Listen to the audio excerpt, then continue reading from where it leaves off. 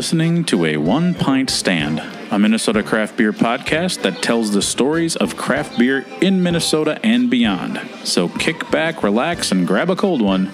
The show starts now.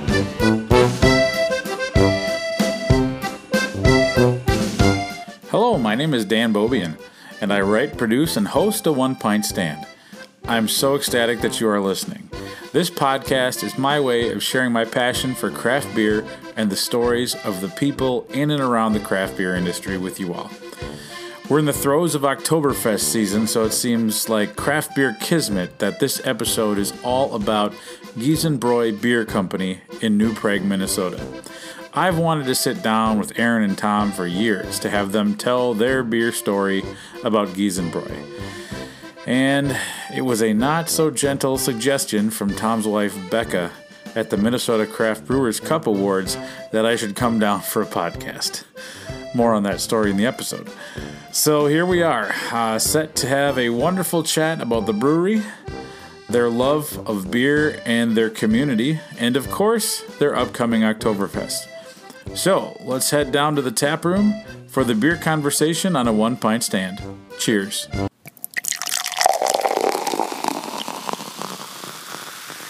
Welcome to another on-location episode of a One Pint Stand. My name is Dan Bobian, and we are down here in New Prague, Minnesota at Giesenbräu Bier Co.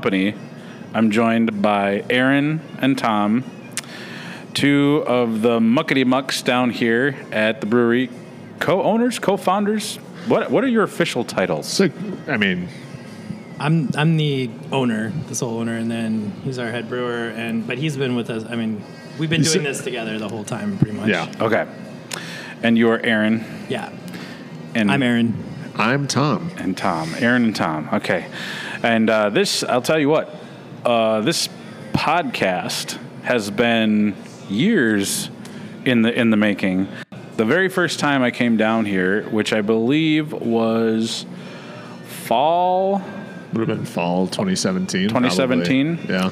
I came down with Jim Stroner and then Eric Wentling. We kind of did a little... We went to Mankato, kind of swung back on Saturday for the Oktoberfest, and I think our intention was, or Jim's intention was like, hey, maybe we can do a podcast. And then I set one foot in the podcast is not happening today because it was in the building was in the throes of revelry for your Oktoberfest, and that was the very first time I'd come down. That would have been 2018 then, right? Yeah, 2018. Because our first Oktoberfest was 2018 because we opened in 2017, but after Oktoberfest would have happened. Yeah, okay. So it must have been 2018. Yeah. Anyhow, I've not missed an Oktoberfest since. Yeah. Even came up for the COVID one where it was very, regimented 90 minutes, sit on the patio, very sanitary, very fun. We made it work. Yeah, we made it work. I don't know how many liter steins.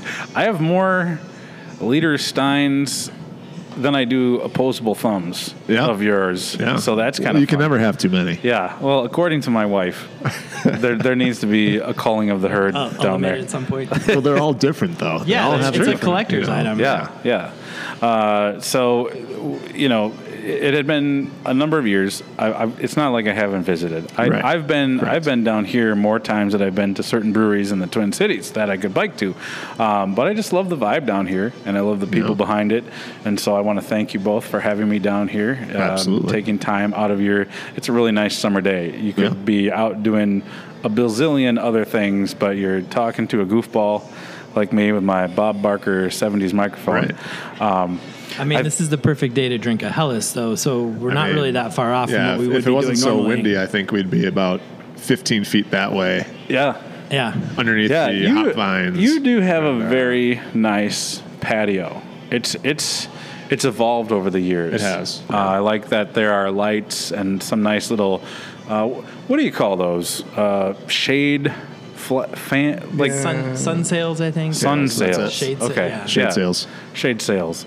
It's good. You got hops growing out there, but we're in the tap room, which is just year round has a kind of a feel of a beer hall, a la Oktoberfest. Although I've never been to Oktoberfest in Germany, you have picnic tables. Although we were talking earlier, you get some flack from the old school We do. Germans because your benches have backs. Right. They say that's cheating. Yeah. Yeah, but it's so much more comfortable. Yeah. Right. They say, how do you know if you're drunk if you can just lean back? That's because in Germany they don't really have the backs on most of theirs, so that they Without the back, then when you fall over, it's time to go home. Yeah, I suppose. That's fail safe. This is good. I won't fall over. I've never fallen off a picnic, an Oktoberfest bench, although what I have done is I have been, I guess you could say, socked in the grain bags when somebody else gets up and you get that teeter-totter thing and kind of hits you right in the breadbasket. So we've been talking about doing a podcast for many years. For sure. And what solidified it was this year at the Minnesota Brewers Cup Awards. Yeah. We're gonna get into the awards specifically a little later, but you won. Yeah. For the, was it first place for the First for the Helles. And second for American IPA with the Bavarian Gangsta. Bavarian Gangsta, yeah. Yeah, and then Tom, your wife, Becca, who is a real character. I came over to congratulate you, and her first words were like, "Does this mean you're going to come down and do a fucking podcast now?" Well, you ring the bell and I will answer. That's all you had to say, Becca. Yeah. So I'm down here. We're having a good time. So I guess I want to start off with, before you. Give us like the spoken word Wikipedia page of how Giesenbräu came to be and how your relationship came to be such that you wanted to start this place together. Yeah. Well, I started going to Germany when I was in high school, and I did exchange groups, and I went to the same city every time, and it kind of became a second home. And over there, Helles and Weissbier are pretty much all you drink, and so I grew up drinking quality, real beer-flavored beer kind of stuff. And so I've always had a passion for beer, and I continued that passion. I kept going back to Germany. And then in 2008, I went over and did an exchange program called the Junior Year in Munich.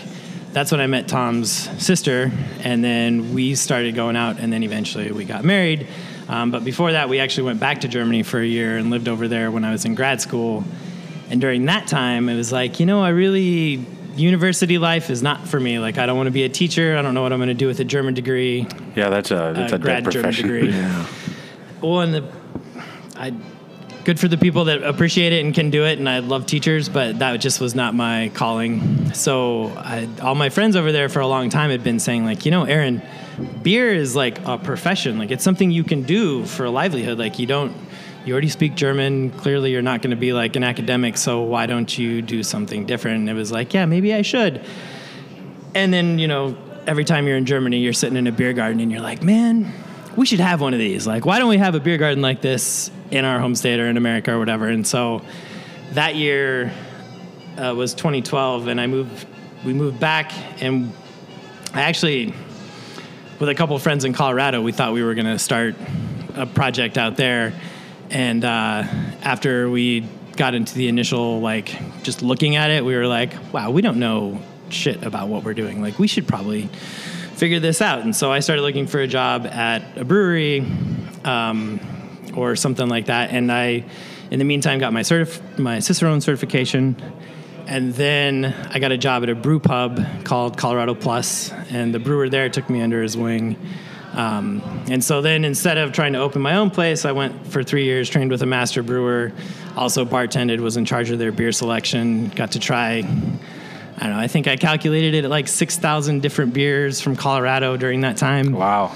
Because I had 150 different breweries that were all trying to get on tap at our place, because we had 56 taps, all dedicated to Colorado craft beers. Holy crap. So that's awesome. And Colorado is, if you were going to learn beer, probably one of the best places in the United States to do so. Yeah, there's a whole ton of breweries. And I got to see lots of good breweries, and I got to see lots of startups, and I got to taste everything under the sun that you can imagine. So anyway, yeah, we that dream of opening something kind of got put on the back burner. But then after I got some experience at Colorado Plus and started looking around, and my wife and I had bought a house in the meantime. And it's like, well, if we sold our house in Denver, that would be the right amount of money to actually go and talk to a bank and get a loan to open something in a smaller community. And I was like, well, your hometown of New Prague is the perfect size for a small startup brewery. There's not a brewery there. We can't do it in Denver. And so that was kind of like, well, maybe we should make the move and move back to Minnesota. Okay.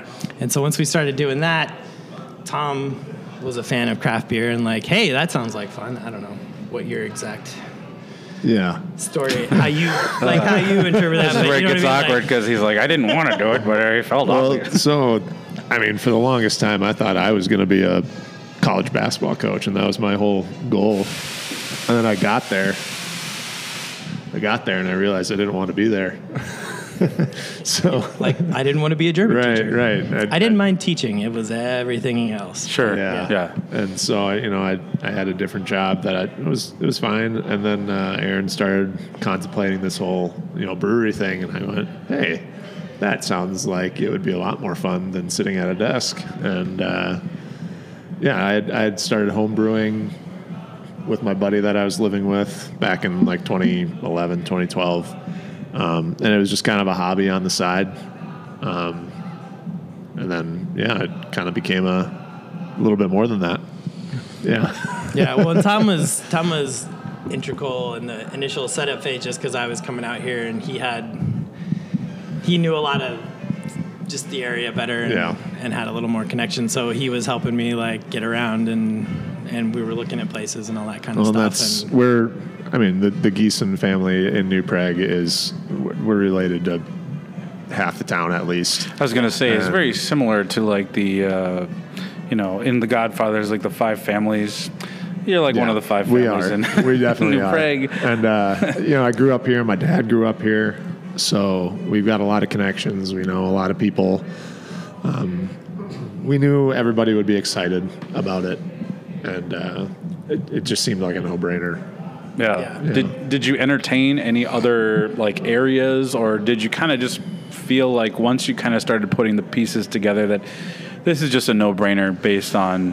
And it kind of came down to what our mission was, and it wasn't necessarily to be the next, Surly pumping out, thousands of barrels and, going nuts. It was to be a community place, to get people out and having fun and tasting delicious beer and to kind of educate a community too. It's pretty Busch Light heavy, so it's been fun to kind of educate everybody on like there's other things out there, and they realize how great it can be and how intricate it can be. It's not as simple as they think, and that's kind of been a lot of fun. Yeah, and I was going to say from my standpoint, there wasn't really another area. Like, I wouldn't have moved back to a random town somewhere where we didn't have a connection. But moving back here where we had the connection to the family and all the, relatives that live in the area and stuff, that made it a lot easier to do that. Like, it just seemed like the perfect spot. I wasn't really looking at like, oh, we could move to rural wherever, or we could move to this small town or whatever. It was, I kind of had decided like it was New Prague, and then if it hadn't been New Prague, we might have held off for a while or done something different. So that having the family connection really made like this the spot for me, because we have all that connection and like the immediate family that lives in the area as well. Yeah.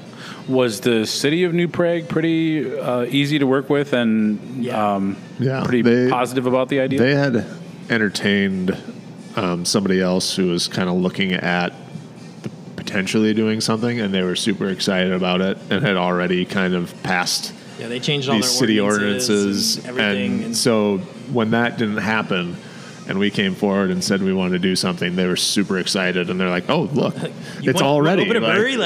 Yes, please do. We already wanted it, so here you go. This is what we want. I mean, as a side note, the city called us and said, hey, we have this antique bar, which you've seen before. Oh yeah. Yes. They called us and said, we have this antique bar sitting in our parks garage and we're looking for a home for it. Would you guys like to it use was it? literally I mean, just- like, that's how easy they were to work with. So it's, They what gave did that us- used to be part of? Or It was in a bar downtown New Prague. Yeah, in a saloon, It's from 1910, give or take. I believe, yeah. around 1910. It's about Oh, 110 okay. years old. And the top is one solid piece of mahogany, and it's like it's pretty neat to be able to like tell the story. Like, yeah, this is A piece of New Prague a piece history. of New Prague Yeah.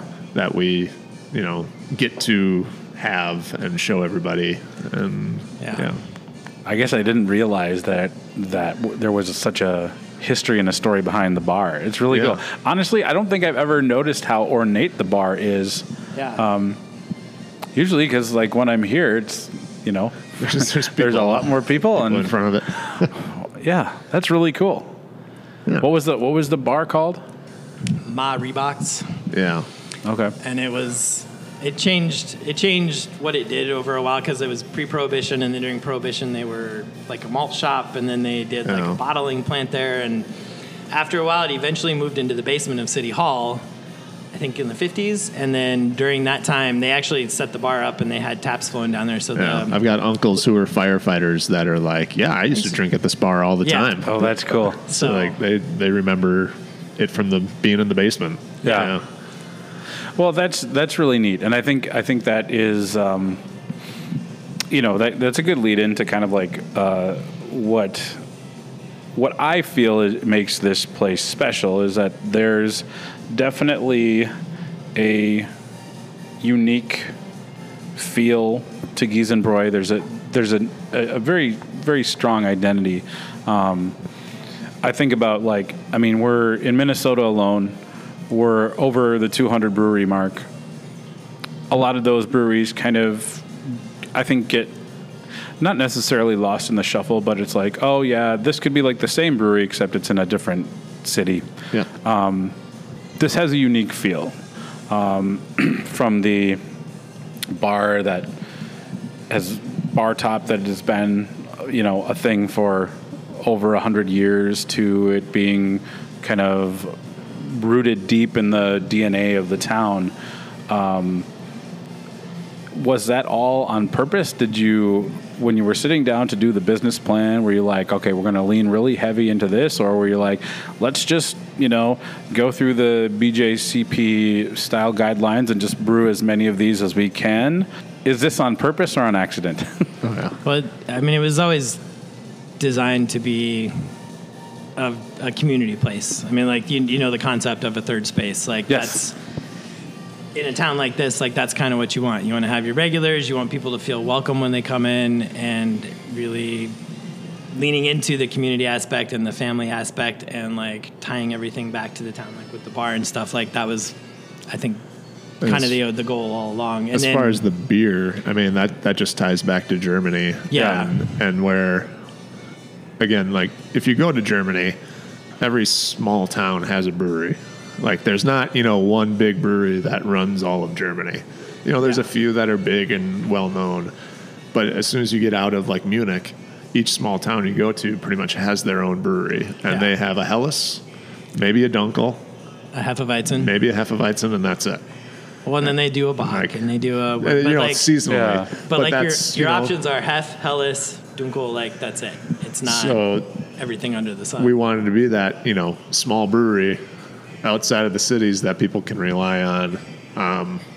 And we knew right away that we wanted a Helles yeah. and a Hef, and we wanted to model those beers off of what we had in Germany, and try to get as close as possible. Yeah. I mean, I think the main goal of the brewery, always from its inception, was to create a Helles that tasted like you were sitting in a beer garden in Munich. Yeah. Like that's the thing that Tom and I spent.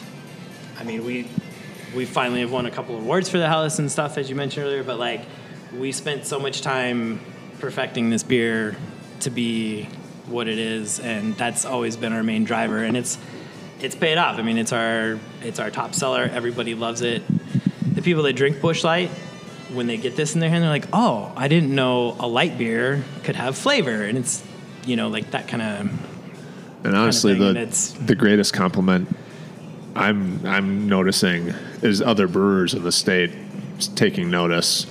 You know, Aaron Ziert up at Lupulin noticing that this is a great beer and every time he sees me, he has to tell me, and like that makes me feel good every time. Like, that is fantastic. And like, that is a good feeling. There's those brewers that I know are fantastic at what they do. Actually noticing, what the time that we put into it is great. And over the years, we've had a handful of people from Germany that have made their way into here that live in Munich or live around somewhere in Bavaria, and they come in and drink this, and they're like, that's a damn fine Helles. Like, getting that from somebody that drinks Helles regularly from, they come the in breweries here. we were trying to emulate, and they try it, and they're like, that's awesome. Like, keep doing what you're doing. So That's tremendous to hear. I think it's, a compliment from somebody that you respect carries so much. That honestly means more to me than obviously an award is nice. Yeah. But hearing other brewers say that they like our beer is honestly such a great compliment. Yeah. In itself. Yeah. Now, obviously, you have more than just 3 beers on tap. I'm looking right now. I'm 1, 2, 3, 4, 5, 6, 7, 8, 9, 10, 11, 12, 13, 14, 15. Yeah. Am I counting that right? Yeah. Yeah. So if somebody had never been down here before and they were thinking about coming down, which, by the way, I live in St. Paul. It took me 51 minutes to get here today. Very easy drive, all highway. Yeah. I think some people don't really understand how to read a map sometimes, and they're like, well, this looks a little far. No, it's not. It's like easy. So, if you haven't been down here to Giesenbräu in New Prague, it is literally a hop, skip, and a jump down 35, and then it's like 3 turns after that, and you're here. What should somebody expect coming down here? What sort of beer experience will they have? We have our flagships, our Helles, our Giesenweiss, our Bavarian Gangster, our German IPA that we've had since the beginning. But now the German IPA that is traditionally served in a Kaiser helmet, right? Is that how do you still do that? Or? We kind of made that one up. It's you can't see it, but it's German. That's why it's called Bavarian Gangsta, because nobody brews an IPA over there, but the Hallertau Blanc and Mandarin of Bavaria hops, and then we use Pilsner and Munich malt. Like those two, that combination actually makes a quality IPA. It fits into the American IPA category, I think, more than there isn't really a German IPA that doesn't. But we like to still, we're not going to shy away from brewing other styles.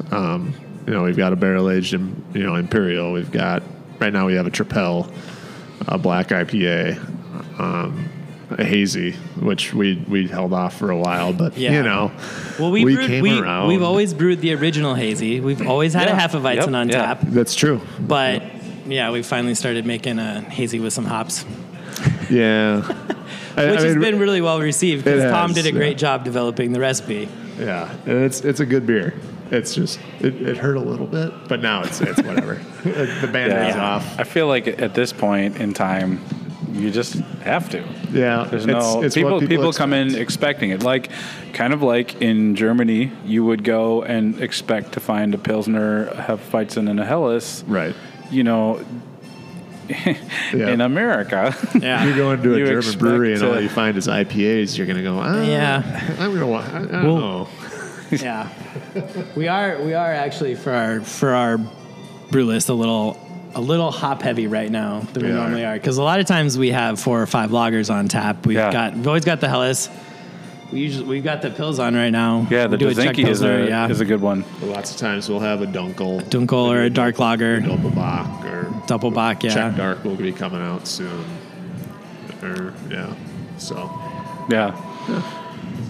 For the brew schedule, is it kind of brew with the seasons, or are the beers that are on tap kind of dictated by demand of what people coming in are wanting?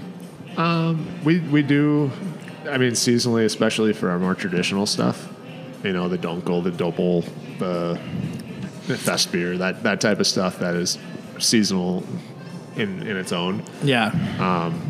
But then other stuff, it's just kind of whatever floats our boat at the time. And we've got the size of our brewery forever has allowed us to just kind of figure out what we want to brew when we want to brew it, and make it happen, which is nice. We have a little bit of it's oversized a little bit for being able to do extra lagers, because we knew that we were going to want to do that kind of stuff. But we do have certain seasonals that come out certain times a year, and then we've got the 2-barrel pilot system, which we'll just throw whatever we can in there. Sure. Yeah. So we do. Rotate all. I mean, I'd like to do another smoked again. We do a lot of smoked beers. It just kind of depends on when we have time.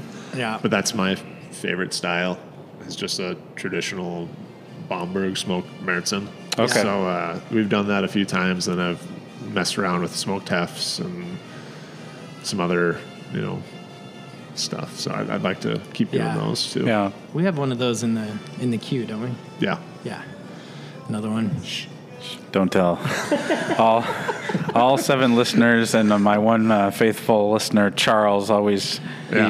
Charles, if I don't mention his name, don't say it, Charles. In a podcast, he gets real upset, and so I had to give him a shout out.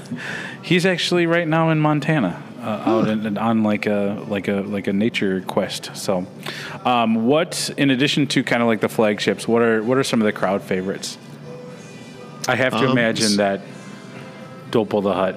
Doppel the Hut is that's the beer that kind of really got me going on this place. And it wasn't, the beer is sensational, but I'm also a ginormous Star Wars nerd. My personal Instagram is Bobi-Wan Kenobi. Right. When I saw Doppel the Hut, I'm like, oh, that's a good name. So what are some of the ones that the locals really clamor for? I guess the Berliner Weiss, Lemmy Winks. Yeah, Lemmy Winks, the Berliner Weiss. That one, we rotate flavors. Right now it's strawberry, rhubarb. Do raspberry, pineapple. Yeah. That one's always popular in the summer. That one's always just one people are always excited for. Yeah. We do a Irish Red named after our German teacher, Patrick O'Malley. Oh, yeah. Patrick O'Malley. Of course. He's the German teacher. He's our German teacher. So it's called sense. O'Malley. It's called O'Malley. And yeah, it kind of, there's a few. Yeah. know. I mean, we try to make beer flavored beer. So whenever we put stuff out, like people that like that style generally have a positive response to it. Like the couple of Belgians that we've made wouldn't be something you'd necessarily expect from us, but they've been awesome. Those people have been, love them. yeah. People, we did a Saison and Saison and Tripel. Okay. People around here were really excited when they saw that. Yeah. Well, I think right now, if you're going to try to find a well-made Belgian beer, good luck. Because I think, number one, I don't think they're very profitable. They don't sell well. And number two, a lot of people hear Belgian and they get really, it's an intimidating style to kind of like, if you're getting into craft beer, to wrap your head around. But when it's brewed well, it's quite an experience. Right. So I look forward to trying that Tripel as we meander through the gauntlet of talking points that I've prepared for you. I think one of the things that I really like about the beer list is like coming in, there's something for everybody.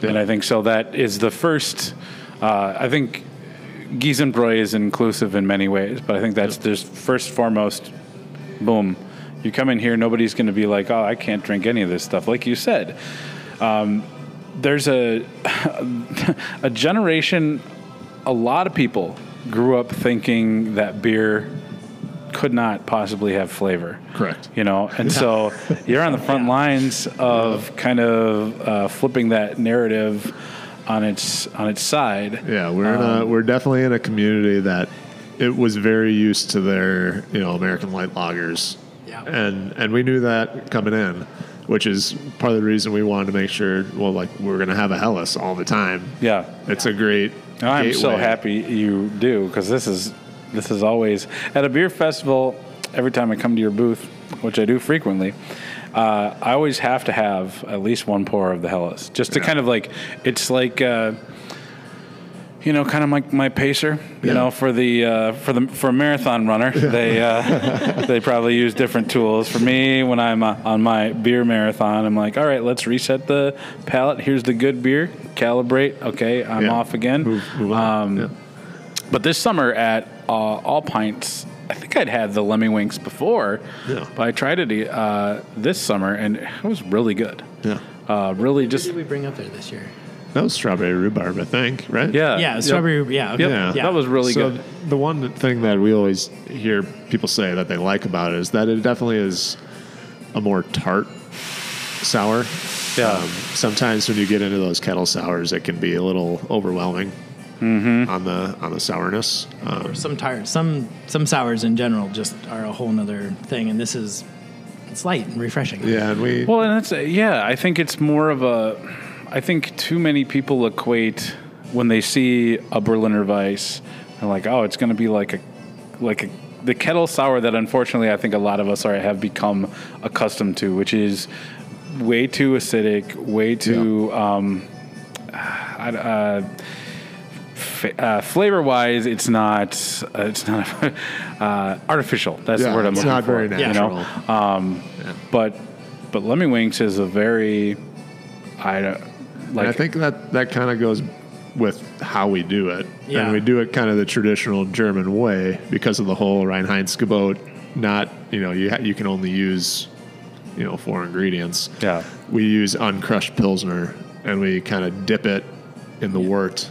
Yeah, uncrushed Pilsner malt actually is a host for lactic bacteria. Oh. So we just dip the uncrushed Pilsner malt into once we get it to the right temp in the kettle. Okay. Just dip that in there, and the lactic bacteria goes. We let it sit for a few days. Goes in there, and then that. it naturally ferments with that lactic acid. Not lactic So acid. instead of Yeah. pitching a lacto or whatever, we're naturally in introducing inoculating it. Talk me through how the uncrushed Pilsner It's just something that's in the process of making the malt. Okay. And I'm drawing a blank, but the bacteria that creates lactic acid it just naturally occurs on Pilsner malt. Okay. The higher you kiln the malt, the more it dies off. But if you have a really lightly kilned malt, then it'll live on there. And so if you we take the Weyermann Pilsner, which has that naturally occurring, and then we basically like a tea bag, we just stick it in the wort a couple times, and then that washes off into the thing, and then over the course of about 3 days, it naturally ferments and sours. Interesting. I've never heard that before. That's really interesting. A really smooth.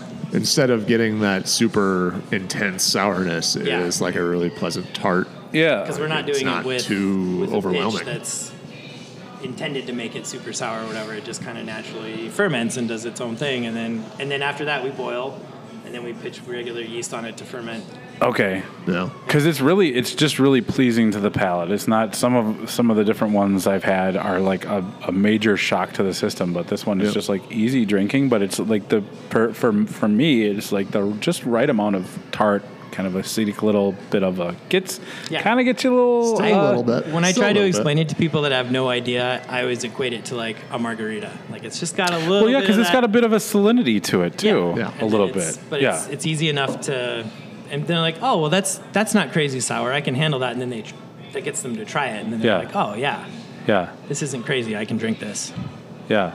So I want to ask a question. How big, what size brew house do you have? And kind of like what is your expected number of barrels for the year that you will have done? First part, we have a 10-barrel brew house. Okay. We have 3 10-barrel fermenters and 1 20-barrel. And other than the occasional offshoot like the Fest beer, the 20-barrel is just filled with Helles every single time we brew it. Or every time it empties, we refill it with Helles. Okay. I think this year we're on pace to get closer to 450, maybe 5. Okay. Wow. Which has to do with our canning line and the fact that we started distributing a little bit. But I remember. In-house we brew probably 300 easy just for the tap room. Okay. I remember when the Craft Brewers Conference was here, I was the one day I got to go. I saw you both kicking the tires on the canning line that you had purchased. which is pretty fun.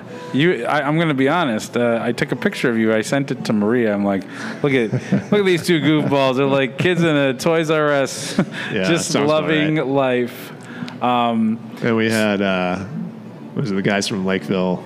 And people started throwing their stickers on it because they knew it was ours. They're like, oh, that's Giesenbräu. It's like, yeah, they started trying to hide stickers on it. Yeah.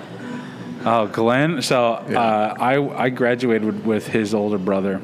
He graduated in my sister's class from Henry Sibley. Okay. That guy's a character. I really like him. He'll never come on the podcast. He is so scared.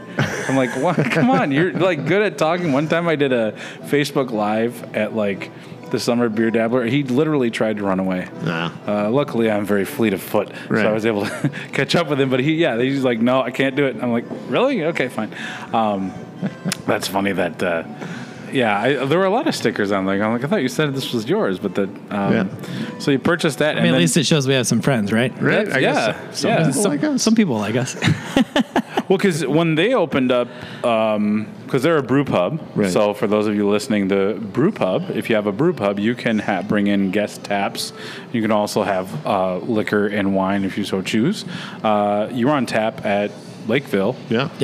And maybe Inver Grove too as well? Yeah, we have been in the past. Yeah, we worked with Glenn when when they got to a certain point, they needed a lot of guest taps because their Lakeville brewery couldn't handle it. And in the interim, when they were trying to build Inver Grove and get that brew house set up, they were going through a lot of beer. So I was bringing Glenn a lot of kegs. Okay, cool. Yeah, and then they opened their new facility and they're like, cool, thanks, sorry. It's like, all right, fine, whatever. Open your new facility with 20 barrel fermenters and whatever. The Inver Grove brewery is huge. Beautiful. Yeah. I don't know if you've been in there. That Inver Grove. I haven't.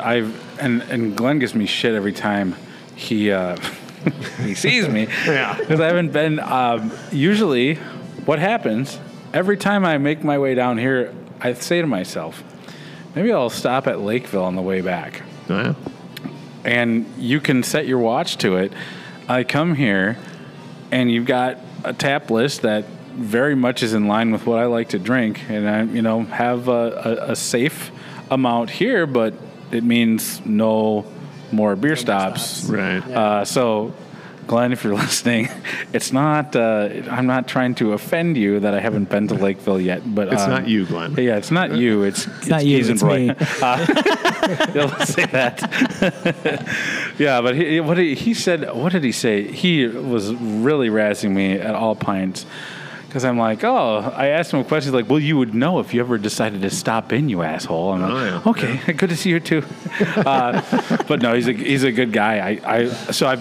I've been to Inver Grove. Yeah. Oh, this is what it was. Because I thought I had stumbled upon one of the last remaining A&W root beer places where they put the tray on your car window. Oh, yeah. When I was on my way up to Duluth, I stopped at 320 Brewing in Pine City. And he's like, we've got one in Inver Grove. You'd know that if you'd ever stop in. And I said, actually, Inver Grove is one of your two places that I've been to. That was in the pandemic summer. So it was but yeah, their beer and their food, their nachos, they come on a baking sheet. It's just. As they should. Yeah, of course. As they should. I'm like, restaurants, if you're listening, if you're serving your nachos on a plate, you're gonna spread them out. You're running your business into the ground, as far as I'm concerned. The nachos are meant to be served on a baking plate. Absolutely. You heard it here first. So 10-barrel brew house. You said you have a 2-barrel, kind of pilot system. R&D system. Well, the brew system, it's actually a 1-barrel brew house. Yeah. For lack of a better word. But we have 2-barrel fermenters. So we can double batch on that. And we've got it set up to do 2 boils at the same time. And then, so we can do 2 barrels in one day and then run it into 2 barrels. Okay. And you said this year was about around 400 barrels. Next year, shooting for over that. Yeah, I can look that up and give you a more specific count. But yeah. Yes, I'll need to go through your books with the fine-tooth comb and an abacus. I brought both of those with me. If we take a break or whatever and refill our beers, I'll double check the numbers. Okay. But, yeah. I did bring my monocle, so we will be doing that. I'm not going to need show one. you the We books. could I'm just use going to one. go check, and then I'll let you know. I mean, maybe it'd be useful. No, trust me. Maybe you'll see something we didn't see. I took a math sampler in college. You don't want me looking at your books and trying to answer any questions. So I think we should take a break because you guys are empty and I'm one big St. Paul sip away from being empty. And so when we come back, And Schluck. And Schluck. Your what hurts? And Schluck. Yes, and Schlug, that which is German Gesundheit. for butterfly, which there are many out there. Schmetterling. So, Erin, since you are the German expert, I'd like you to say we'll be right back with more A One Pint Stand after this break. Wir werden uns gerade zurückkommen mit der One Pint Stand. Hey, thank you so much for listening. Hopefully you're enjoying A One Pint Stand. My aim is to help spread the word about craft beer. Enjoying craft beer is a passion of mine, and I love chatting about it with other people. A One Pint Stand has a goal of helping breweries tell their stories. I love to get out in and beyond Minnesota to visit breweries, beer bars, and meet other interesting beer people. If you are also into those things, you probably want to keep tabs on the show. So go ahead and follow A One Pint Stand on Instagram, Facebook, and Twitter. We would also appreciate any and all positive reviews on Spotify and iTunes to help make it easier for other craft beer listeners to find us. If you like reading about craft beer, I started my own blog, and all of my writing can be found at aonepintstand.com. After 8 years of writing as editor-in-chief at Beer Pluma, it was time for me to start my own blog. So make sure you check out the blog for some interesting craft beer content of the written variety. I truly appreciate you listening and taking time to enjoy our stories. Now, back to the show.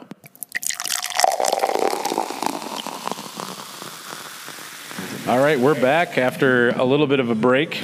Again, this is an on-location episode of A One Pint Stand down here at Giesenbräu Beer Company in New Prague, Minnesota. I'm being joined by Erin and Tom, and we're having a heck of a time. Feel like I could just lean back and not fall over on these nice backless benches. I don't care what you say. It's true. Frau O'Malley, these are wonderful. We've refilled our glasses. The first segment, we were drinking the award-winning Hildy's Helles, and now we have a plethora of flavors. We've got the Belgian Trapel, which is very nice. The Black IPA, which was brewed in collaboration with the fine folks at Unmapped Brewing. And then we've got the Hefeweizen, which is just, like Erin mentioned earlier in the first segment, the OG hazy. Yeah. So I'm just having a really fun time talking with you two gents about beer. Before the break, we were talking about brew house, and while Erin would not let me look at their books with my own eyes, he did confirm the exact number of barrels that they brewed in the last year. He was not off. He was only off by 2. They brewed 402 barrels. 402 barrels, yeah. So, and that's a good segue into the wild world of distribution and cans. And so we talked about you had purchased a canning line. And so just kind of maybe if you want to take me through that process when you realized you wanted to get into distribution, kind of what were those conversations? Maybe what were some of the precursors to that? I'm just curious about how that all came to be. Yeah. COVID. Well, yes. COVID. Yeah. So New Prague has been great. It's a lovely small community, and we've got a lot of support down here. But we were kind of hitting what felt like a little bit of a plateau. So we decided maybe it was the time after COVID to invest in a canning line and make our reach a little further. And once we started talking about that, then the dominoes started falling. Becca was like, hey, I found this girl, Lena, in Minneapolis that can help us rebrand. And she did this. She did a rebrand with Unmapped. With Unmapped as well, right, yeah. Right, so that's kind of where we found her. And now we're, we've kind of known those guys for a while too. So we're like, Yeah. hey, what do you know about Lena? And Right. they're like, she's fantastic. And So she is fantastic. She's been amazing. Yeah. I would say that I'm looking out the window. You know, you're talking about rebranding. I would describe the previous logo as very kind of classic German. For sure. And I think the new logo is very much still like it straddles the line between like a classic kind of beautiful thing and kind of a modern, colorful look. And that was our whole hope, is we didn't want to, like, we didn't mind our original logo, but we knew if we were getting into distribution, we wanted to solidify our brand, you know, with our colors and have a really eye-catching logo without getting too crazy. Like it's traditional and it's still modern, which is Yeah, kind of like the the tap room, colors like pop traditional really well. and modern, and like that's yeah. We knew we couldn't get away with what like Lupulin does with their can design. Well, yeah, because Their can there's design. only one Marcus. Exactly. Right. We knew we couldn't get away with that. So we're like, how do we create a traditional look without, looking old? Yeah. Yeah. You know? One, and there's so many flashy cans out there, and we wanted something that matched, like the fact that we make beer flavored beer. We wanted a can that was like consistent, like all of our cans have a similar feel to them, but like have a unique Lena's design, and that was Lena like idea. The beer flavored beer was her idea. Yeah. Like, that is such a perfect moniker to go by, because like that's really what we go for. Yeah. Ooh, I'm Prost's playing. Oh, now we have to take a drink. Here we go. Prosit, Oh, let's get a cheers. Gemütlichkeit. Yeah. Oh yeah. So yeah. But we wanted to expand because we needed to expand out of New Prague, essentially. The community's been great, but we wanted to get We more. were starting to gain a little steam within the brewing community. It seemed like people knew, other brewers kind of knew who we were and knew that we made a solid product. But if we talked to the average beer drinker at a brewery in the cities, they'd have no clue who we were. And it was not that that's a huge deal, but it was like, well, we want to expand our reach. We want people to know that we're an option and that we're not that far away. And they can come down and enjoy our space. If we can get more people to think like you, that'd be great. It's only a hop, skip, and a jump from St. Paul. It's not that far. Be careful what you wish for, because I also believe that there should be a cheese fondue fountain in every government building. So okay, well, I got some ideas. Specifically about your idea of how distant we are from the cities. That's what I meant. More sense. Okay, yeah. Yeah, it is really not that far. We also, when we were at beer festivals, people would come around and people are like, oh my God, we love your beer. Like, I don't know how many times at Duluth we had a Helles and a Dunkel, and we'd get people that were like, wow, you have beer. You don't have a hazy pastry stout, glitter beer, whatever, sour. You just have a beer that tastes like beer, and I love it. Where can I get it? And we're like, well, right now we're in the tap room.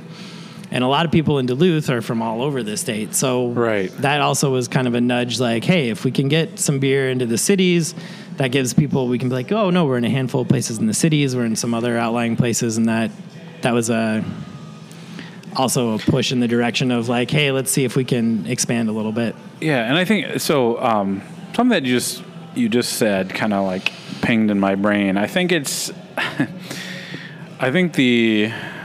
depending on where you go to talk to somebody about beer, there's such a broad spectrum of tastes, preferences, and different things like that.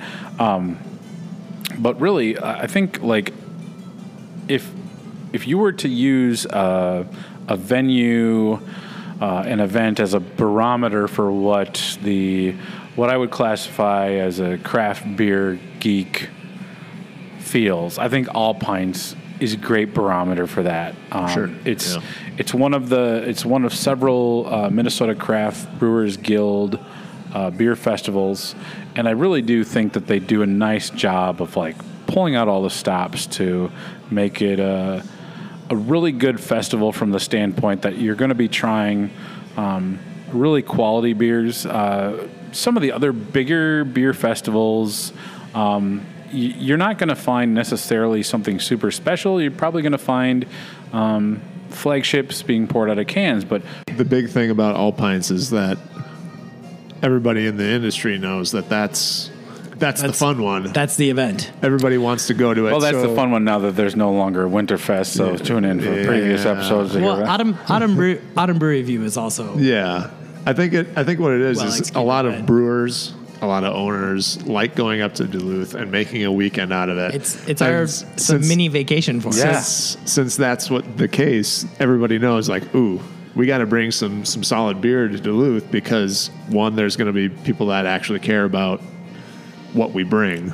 Like, the other brewers, just the attendees are more beer focused. They want to taste good beer. They don't just want anything. I feel like Duluth has a higher percentage of brewers and brewery owners that are actually there manning the booth and like engaged with that community as opposed to a lot of other festivals where nothing wrong with it, but you have the sales guy or you have the distributor representing that brand or whatever, and it's not as engaging to the community itself. But at like Duluth and some, there's a few festivals like that where you actually get like Tom and I stand in there and you get to talk to us and engage, and at that point, we're gonna bring the beer that we think is gonna impress people the most, because we want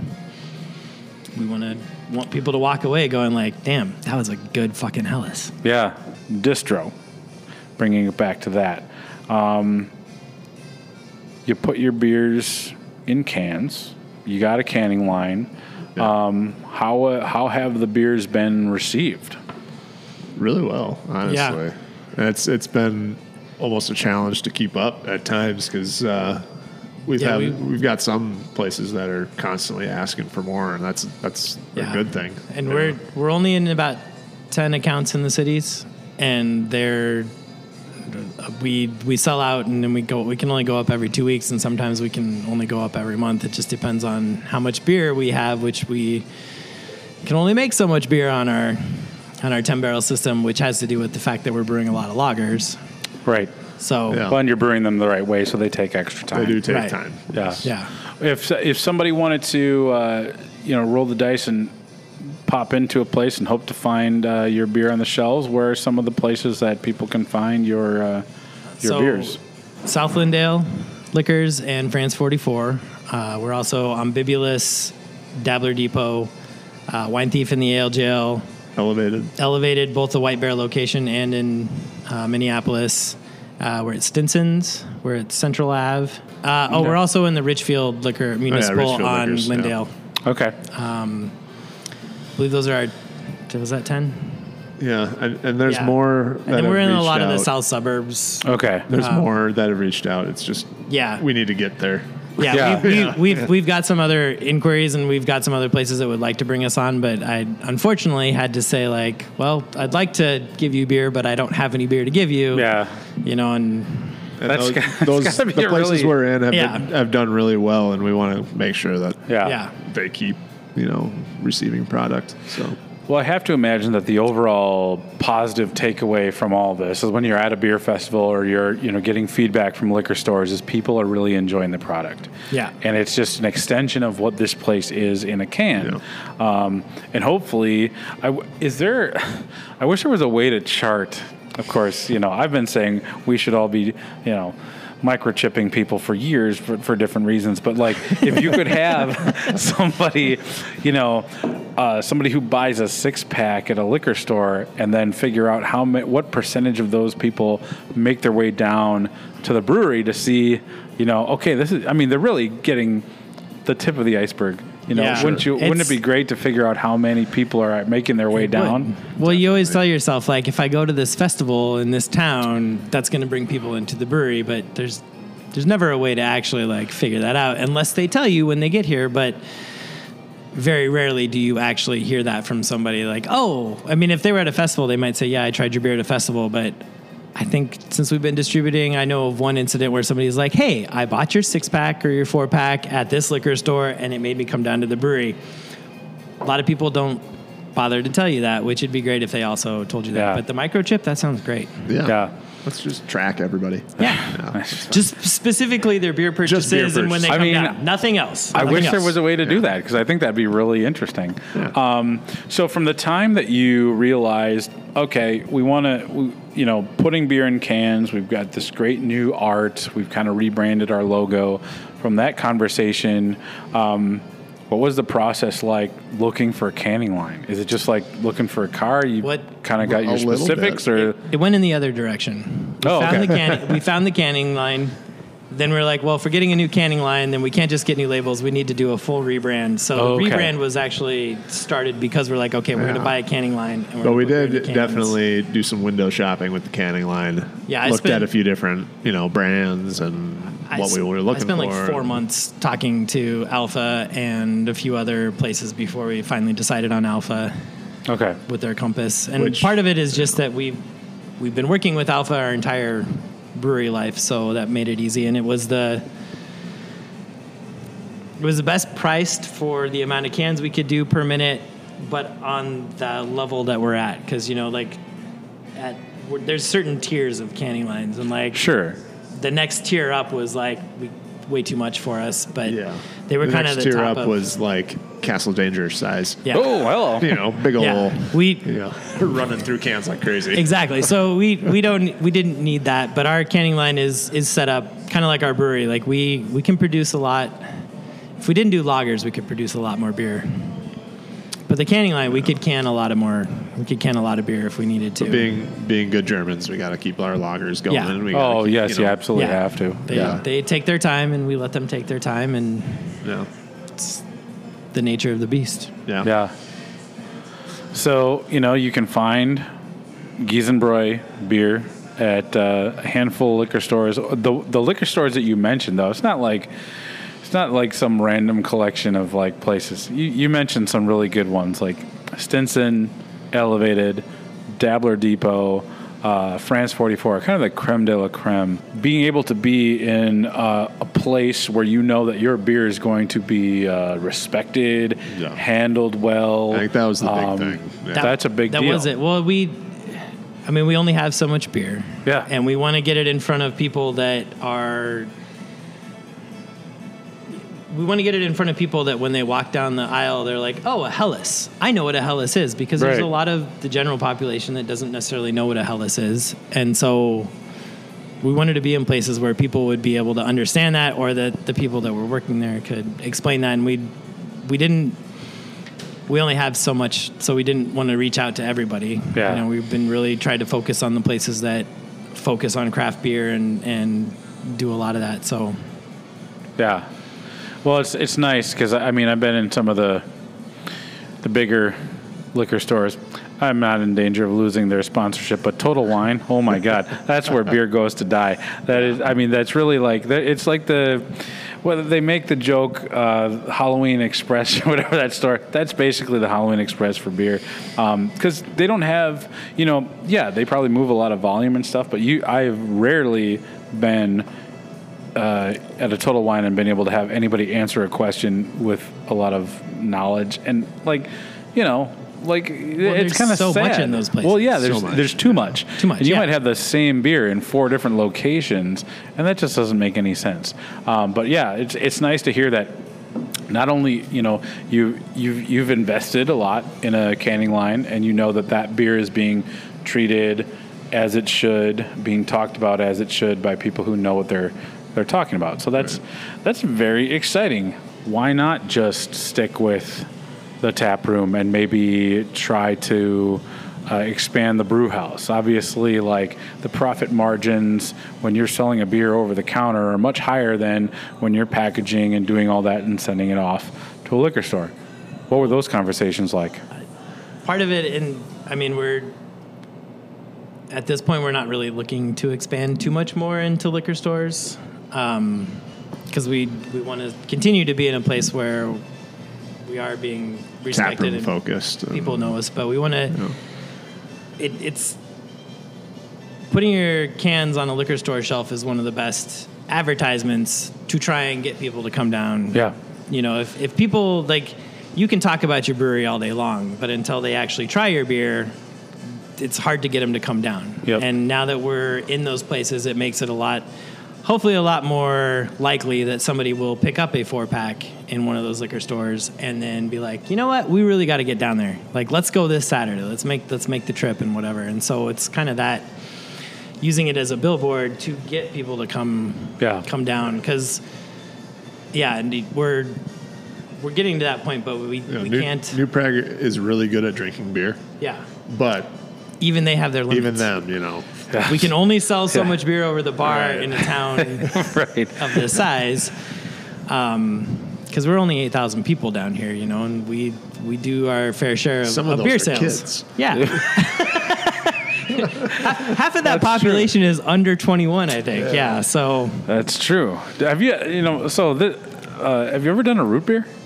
Well, so we have 1919 on tap. Okay, all right.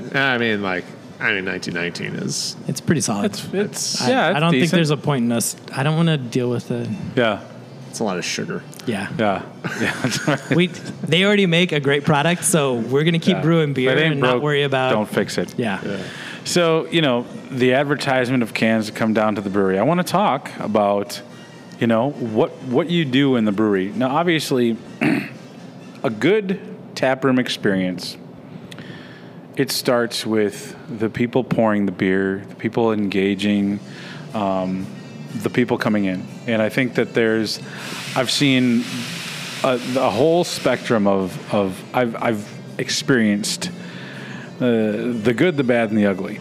I think I was talking with somebody at Broken Clock on Saturday. They had their member appreciation weekend, and we were discussing. We were talking about I was recounting an experience I had in Asheville, where it's the beers I had at this one place were fine, but the customer service was awful. I'm like, I wouldn't go back there again. I don't care. I don't care that their beers were good, and that's a catalyst for a unique type of experience is when people can come in the door and feel welcomed and feel like they're part of something special and feel like they belong. And that's a very complicated experience depending on your background.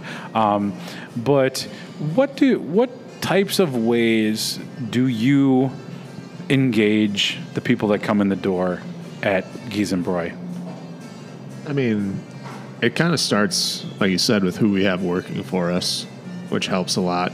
I mean, we're very family focused. We have a lot of family working for us, but then, our two main employees are brothers that have been with us. They're the other family. The other family, it's still a family business. It's just we have two families working. And they're here all the time, and we know their character. We know who they are. We know, what they stand for. They're also a local New Prague family. Yeah.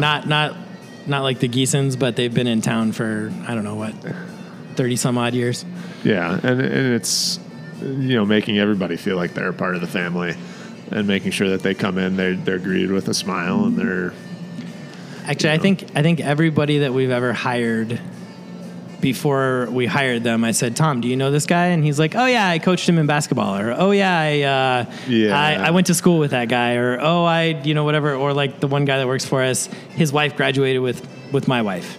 So I mean, everybody that works here is part of the town and part of the family, and so we're all very invested. Like even those guys are invested in this because they were all super excited when we opened because there wasn't a brewery in New Prague, and now they have a place to hang out as well, and so their families are here just as much as ours. Yeah, and they want to see this place succeed as much as we do, which is helpful. We don't have people that are just clocking in and clocking out, and that also helps the customer experience because then they're engaged with the customers that are coming in and trying to make it the best experience for everybody.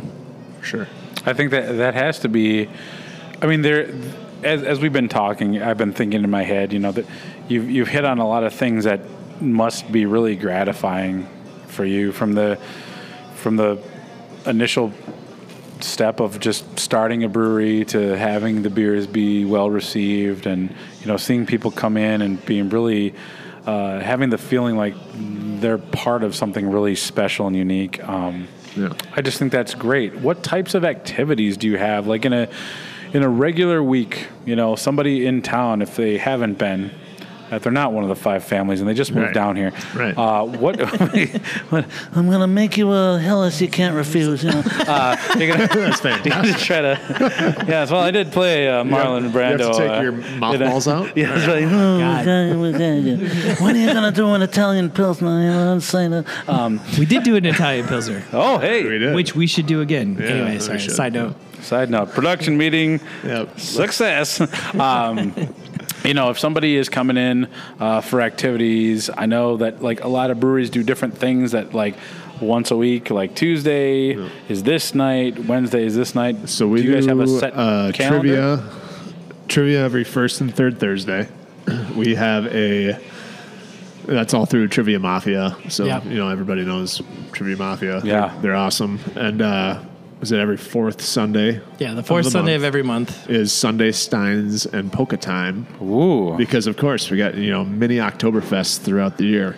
Yeah. Come on out and listen to polka and drink liters of Hellas. And Yeah. So we actually team up with a local radio station, KCHK, K-Check, and they have a connection to a lot of local polka bands. And so on that fourth Sunday, 3 to 6, it's like happy hour. We get pretzels.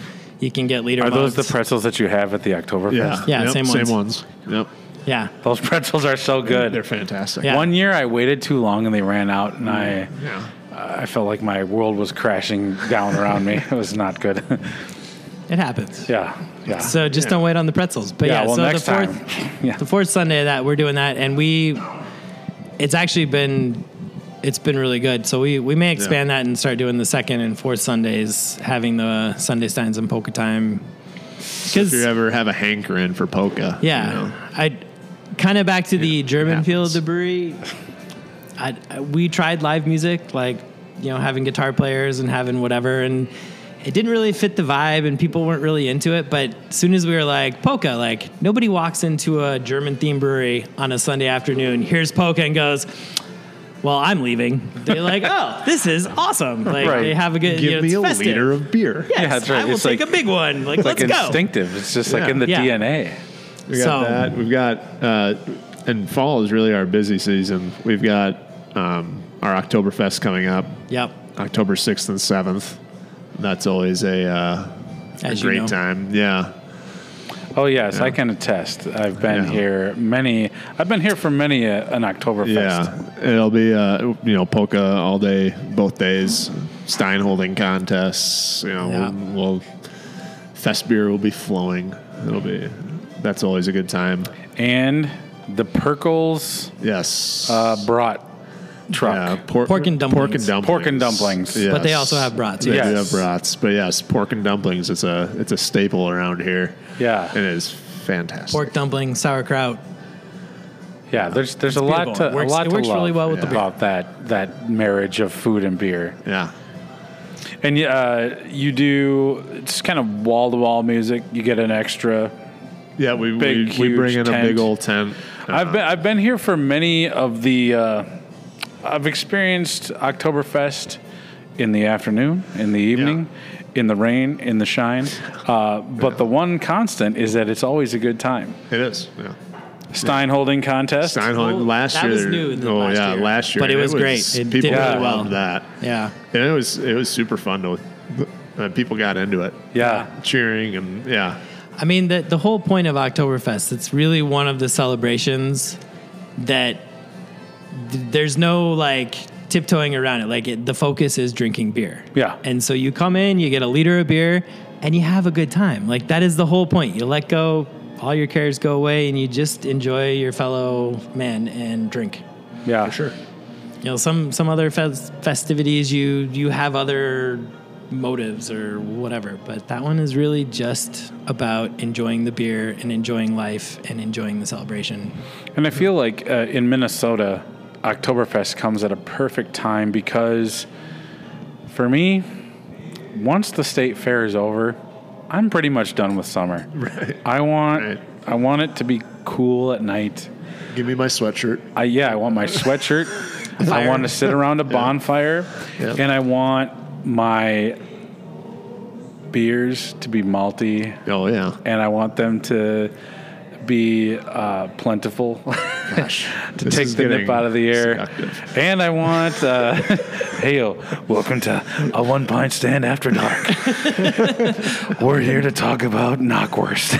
Oh, boy. So, but also like you don't want a pretzel the size of a city bus steering wheel in July when it's 95 and humid. True. You want it in October when it's like 65 degrees and it's crisp and the Gophers are playing football, and it's like there's something about that time of year that I feel is so perfect for gathering with friends, drinking beers, and Erin, like you said, just like putting aside the stress of the work week and just focusing on community, which is what this entire business seems to really have figured out, there's a lot of reasons I love coming down here, but the community aspect is kind of one of the in the top, and because it's special. Kind of what we're getting known for, and we love it. Like, we have a lot of fundraisers, we have a lot of people wanting to do community events with us because they know that we care. We're part of this community, and we want it to thrive, and we want it to be a great place for people to be in. So I think that's been really big for us. Yeah. So in a kind of a stark contrast to the baggy sweatshirts and pretzels, you also do a Santa Speedo dash, kind of a thing in December. Talk to me about that. That's kind of a fun thing. It's something I did in Denver a few times before we moved out here and opened the brewery. But just on your own, or just with just on my own, just for fun. Yeah, no, a couple of friends of mine. Hey, St. Nicholas Day. Where's my Speedo? I got to go for a jog. Run out all those beers. Yeah, exactly. No, it's a charity fun run. I tend to think of it as like a polar plunge. You put on the least amount of clothing you're willing to wear, which for about 20 to 25% of us is actually just a Speedo. Yeah. And then we go run a 1K in the cold. So it's not very far. Yeah. It's not much of a 1K. run. It's 0.6 of a mile. It's really nothing. But we raise money for Alzheimer's and we have a family that has been affected by Alzheimer's and people in the community. So that's another same with, we have a big ALS fundraiser. We have a big cancer fundraiser coming up. It's a lot of people in the community have been affected by these different things, and we want to take them, raise money for them, and have fun doing it, and make it a. Well, we have the space and we have the ability to let them come in and run a fundraiser and raise money and bring awareness and donate to those causes so that they can help find a cure or help make people's lives easier that are afflicted by those.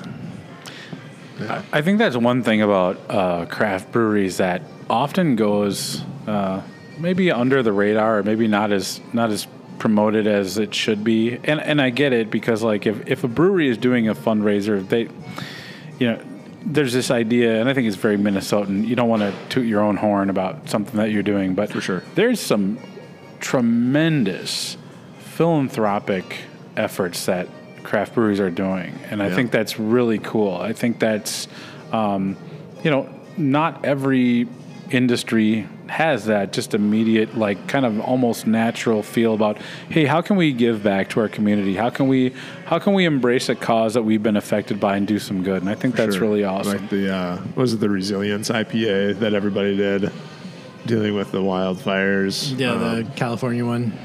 They did Lupulin and Mankato. Didn't they do a? They do the. Hero IPA. Yes. Yeah. Yes. And it's something that is real easy to do. It's not like it's going completely out of your way. You just know that you're doing something good for people, and that's important. Well, and we like to participate in Women's Day. Yeah. Every March we brew a beer and then donate to the Minnesota Women's Foundation, or what's Minnesota Women's.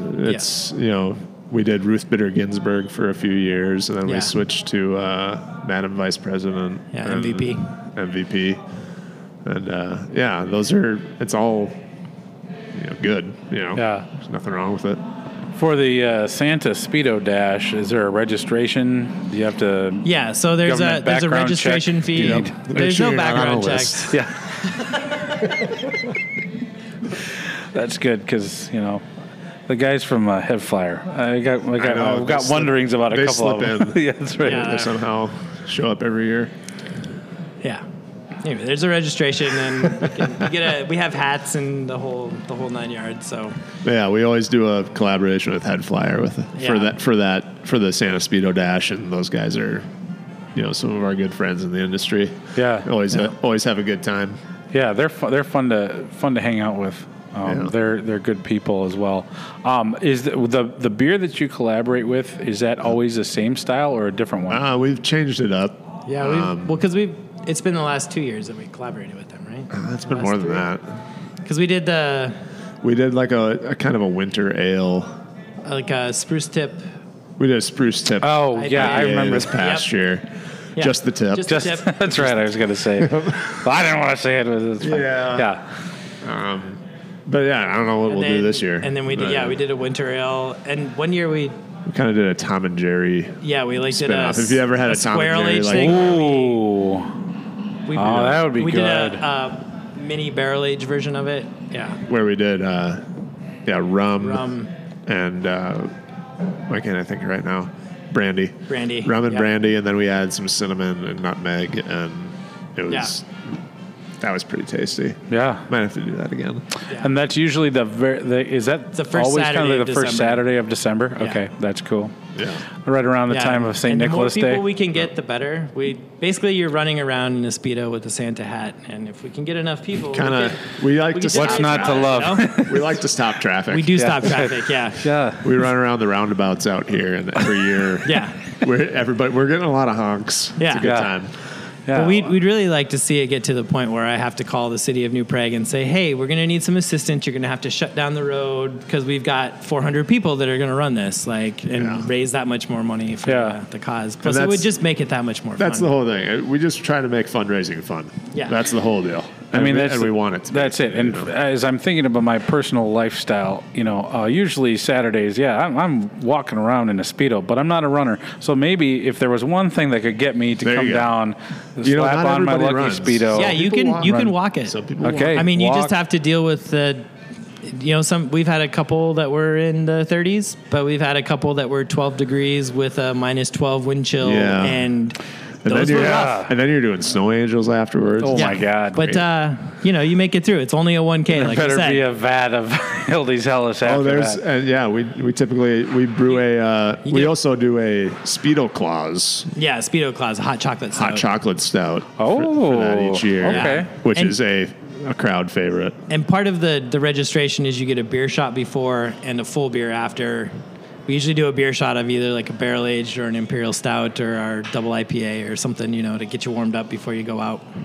Okay, so that might get me out. And you don't have to run. We'll see. We've had a lot of people that buy the registration, take the hat, and they sit here and watch the rest of us go run around like fools in the sun. I don't know. I feel like running would be the right call just to get it. I mean, it is. You know what? It actually gets the beer flowing through your blood quicker, so you're feeling great at the end. Yeah. That's science. Yeah, that's science. awesome. So you got Oktoberfest coming up. The first, you said October 6th and 7th? 6th and 7th. So it's the weekend of the first Saturday in October. Okay, so the first Saturday of October is Oktoberfest. First Saturday of December is the Santa Speedo Run. Yep. So a lot of good stuff. And, if it's not those weekends, you're just looking for something to do. They've got trivia. They've got come in every fourth Sunday for the Steins and Polka Times. A lot of good stuff in the brewery. You mentioned, doing things, doing outreach for different like charities or causes. Kind of a conversation that I've had with other breweries who are located kind of outside of the 694, 494 loop. You're very progressive and empathetic people, owners and parts of this, brewery.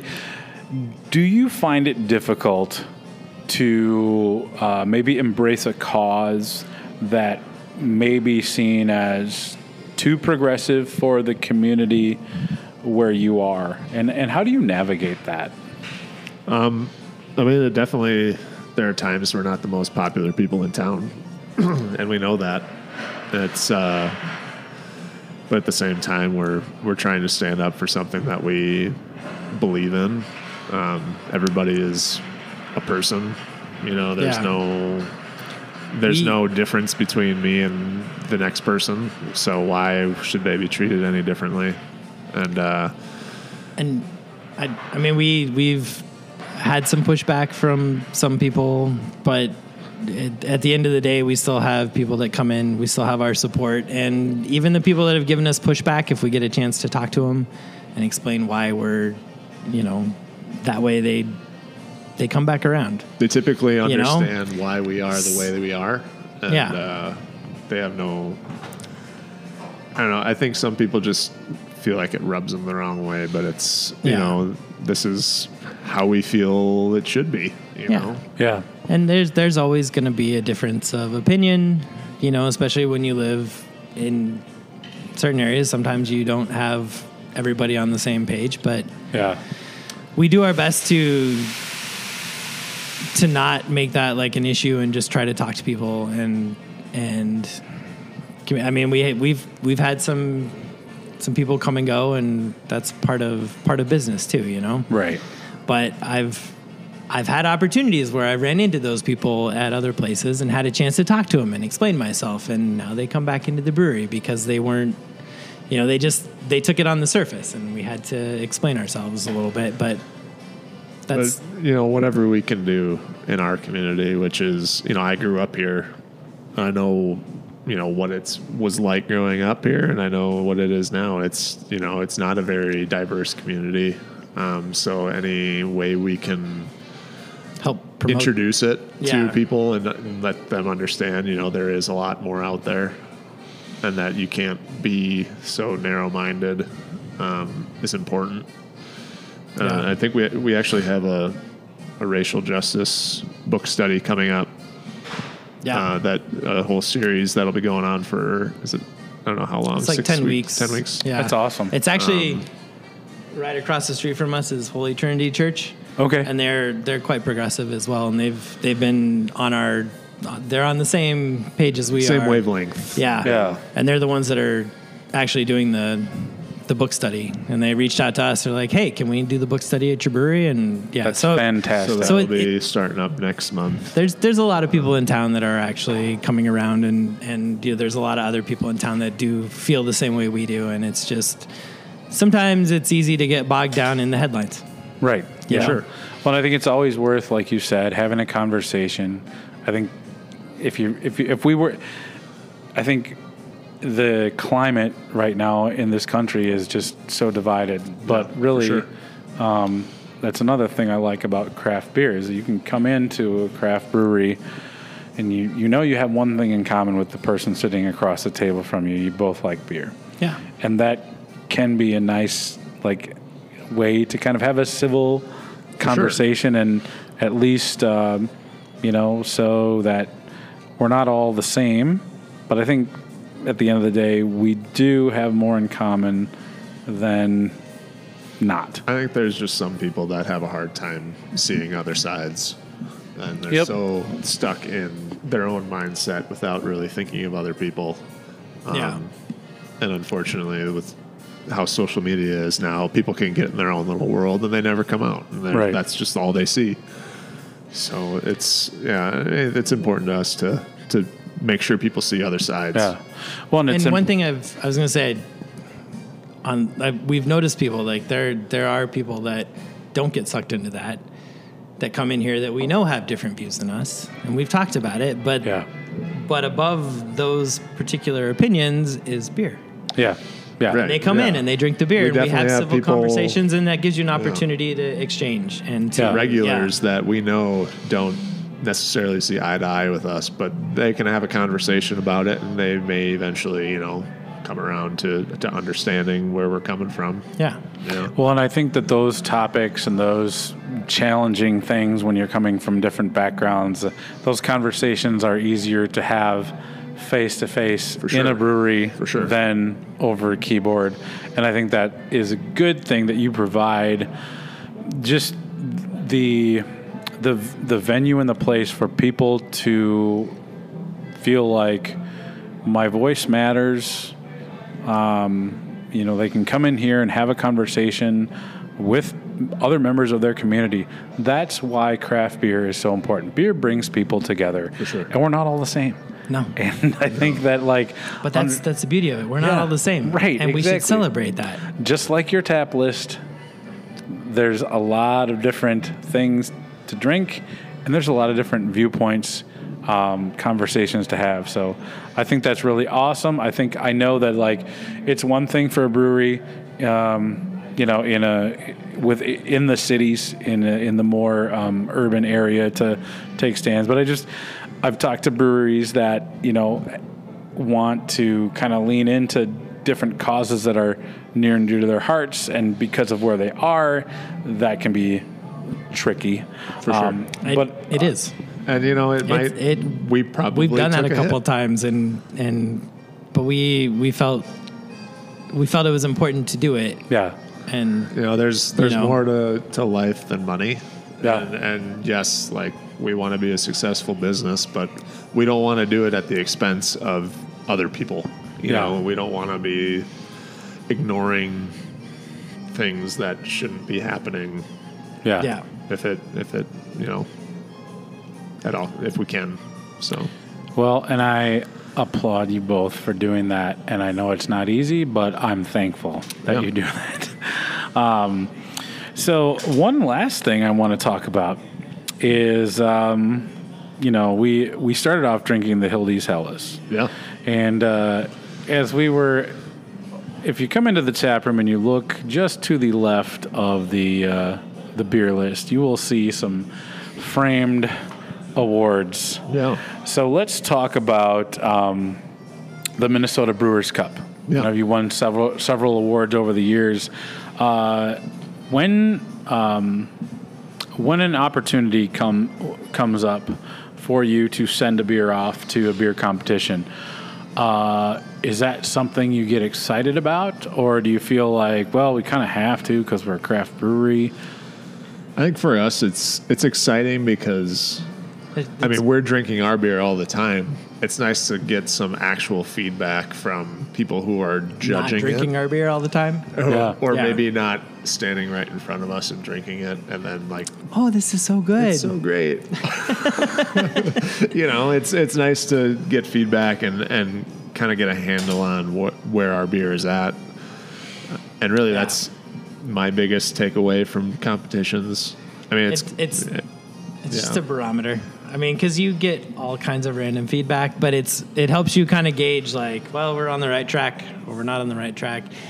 And winning an award, as we said, we get a lot of compliments that mean more to us than anything from other brewers, from people from Germany, from whatever, like we said earlier. But winning an award is that solidification where it's okay, it's not just people saying that, also the judges and also the community recognizes that, hey, this is a quality beer, and that's gratifying. Yeah, and for us, from the beginning, we knew if we could have one beer be, the beer that we are known for, it would be the Helles, and so far that's kind of been, and that's what we are. I feel like that's playing out pretty that's well. working okay.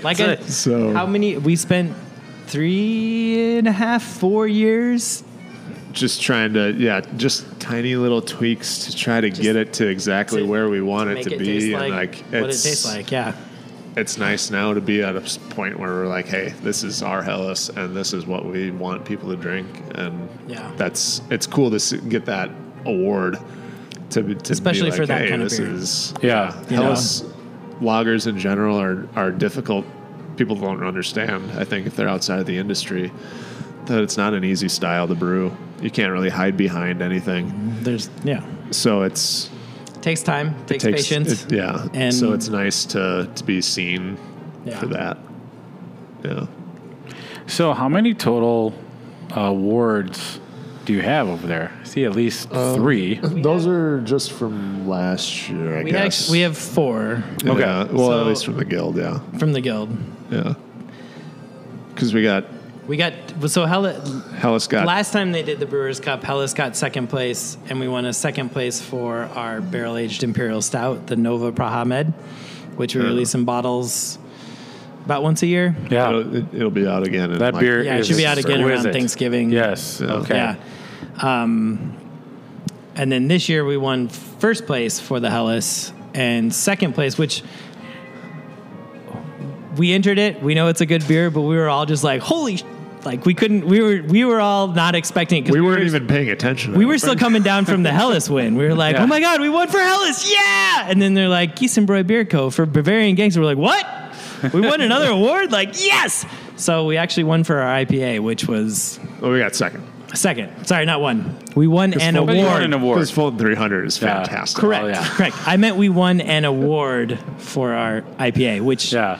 just also was like, well, fuck Which yeah, let's do was that funny too. Because Fulton 300, they were serving it at the award ceremony. And I think I right. had multiple. And I was like, Yeah. they should win. It's a great They beer. should win. No, we were humbled to win an IPA award because we Yeah. focus so much on our lagers. So I mean, I thought I'd never been to a Minnesota Brewers Cup award ceremony before, but I was blown away by, I mean, the variety of different categories and awards and things like that. But like the sheer positive energy at the depot that night was really special. I just thought that was really fun. it's I don't know how many other states, if other people do this, but it's a great award ceremony because it gives people a chance. Like you said, there's 200 breweries in Minnesota now. How many breweries are there in Colorado? 450, maybe 600. I don't know. And California's probably got 1,000. Like there's almost 9,000 breweries in the country. Yeah.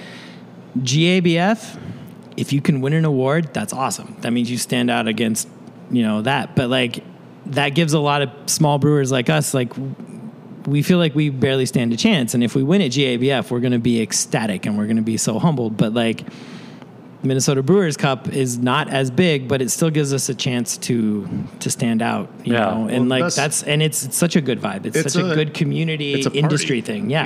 It's all about Minnesota brews. celebration of Minnesota beer. Yeah. Which is the fun part. And nobody has any animosity towards anybody else winning. Nobody's Nobody's like, you how won did that they award. win? Yeah. Like, no, it's like, that is awesome, Yeah. That so-and-so that we are friends with just won an award. And it's the Exactly. coolest thing to be able to see them excited. And that's like that's that a night. great event. Max won for the thing. We're good friends with Chan Hassan. I actually knew Max he brewed at Renegade in Denver. Yep. Yeah. And so I met him when I was at Colorado Plus in Denver.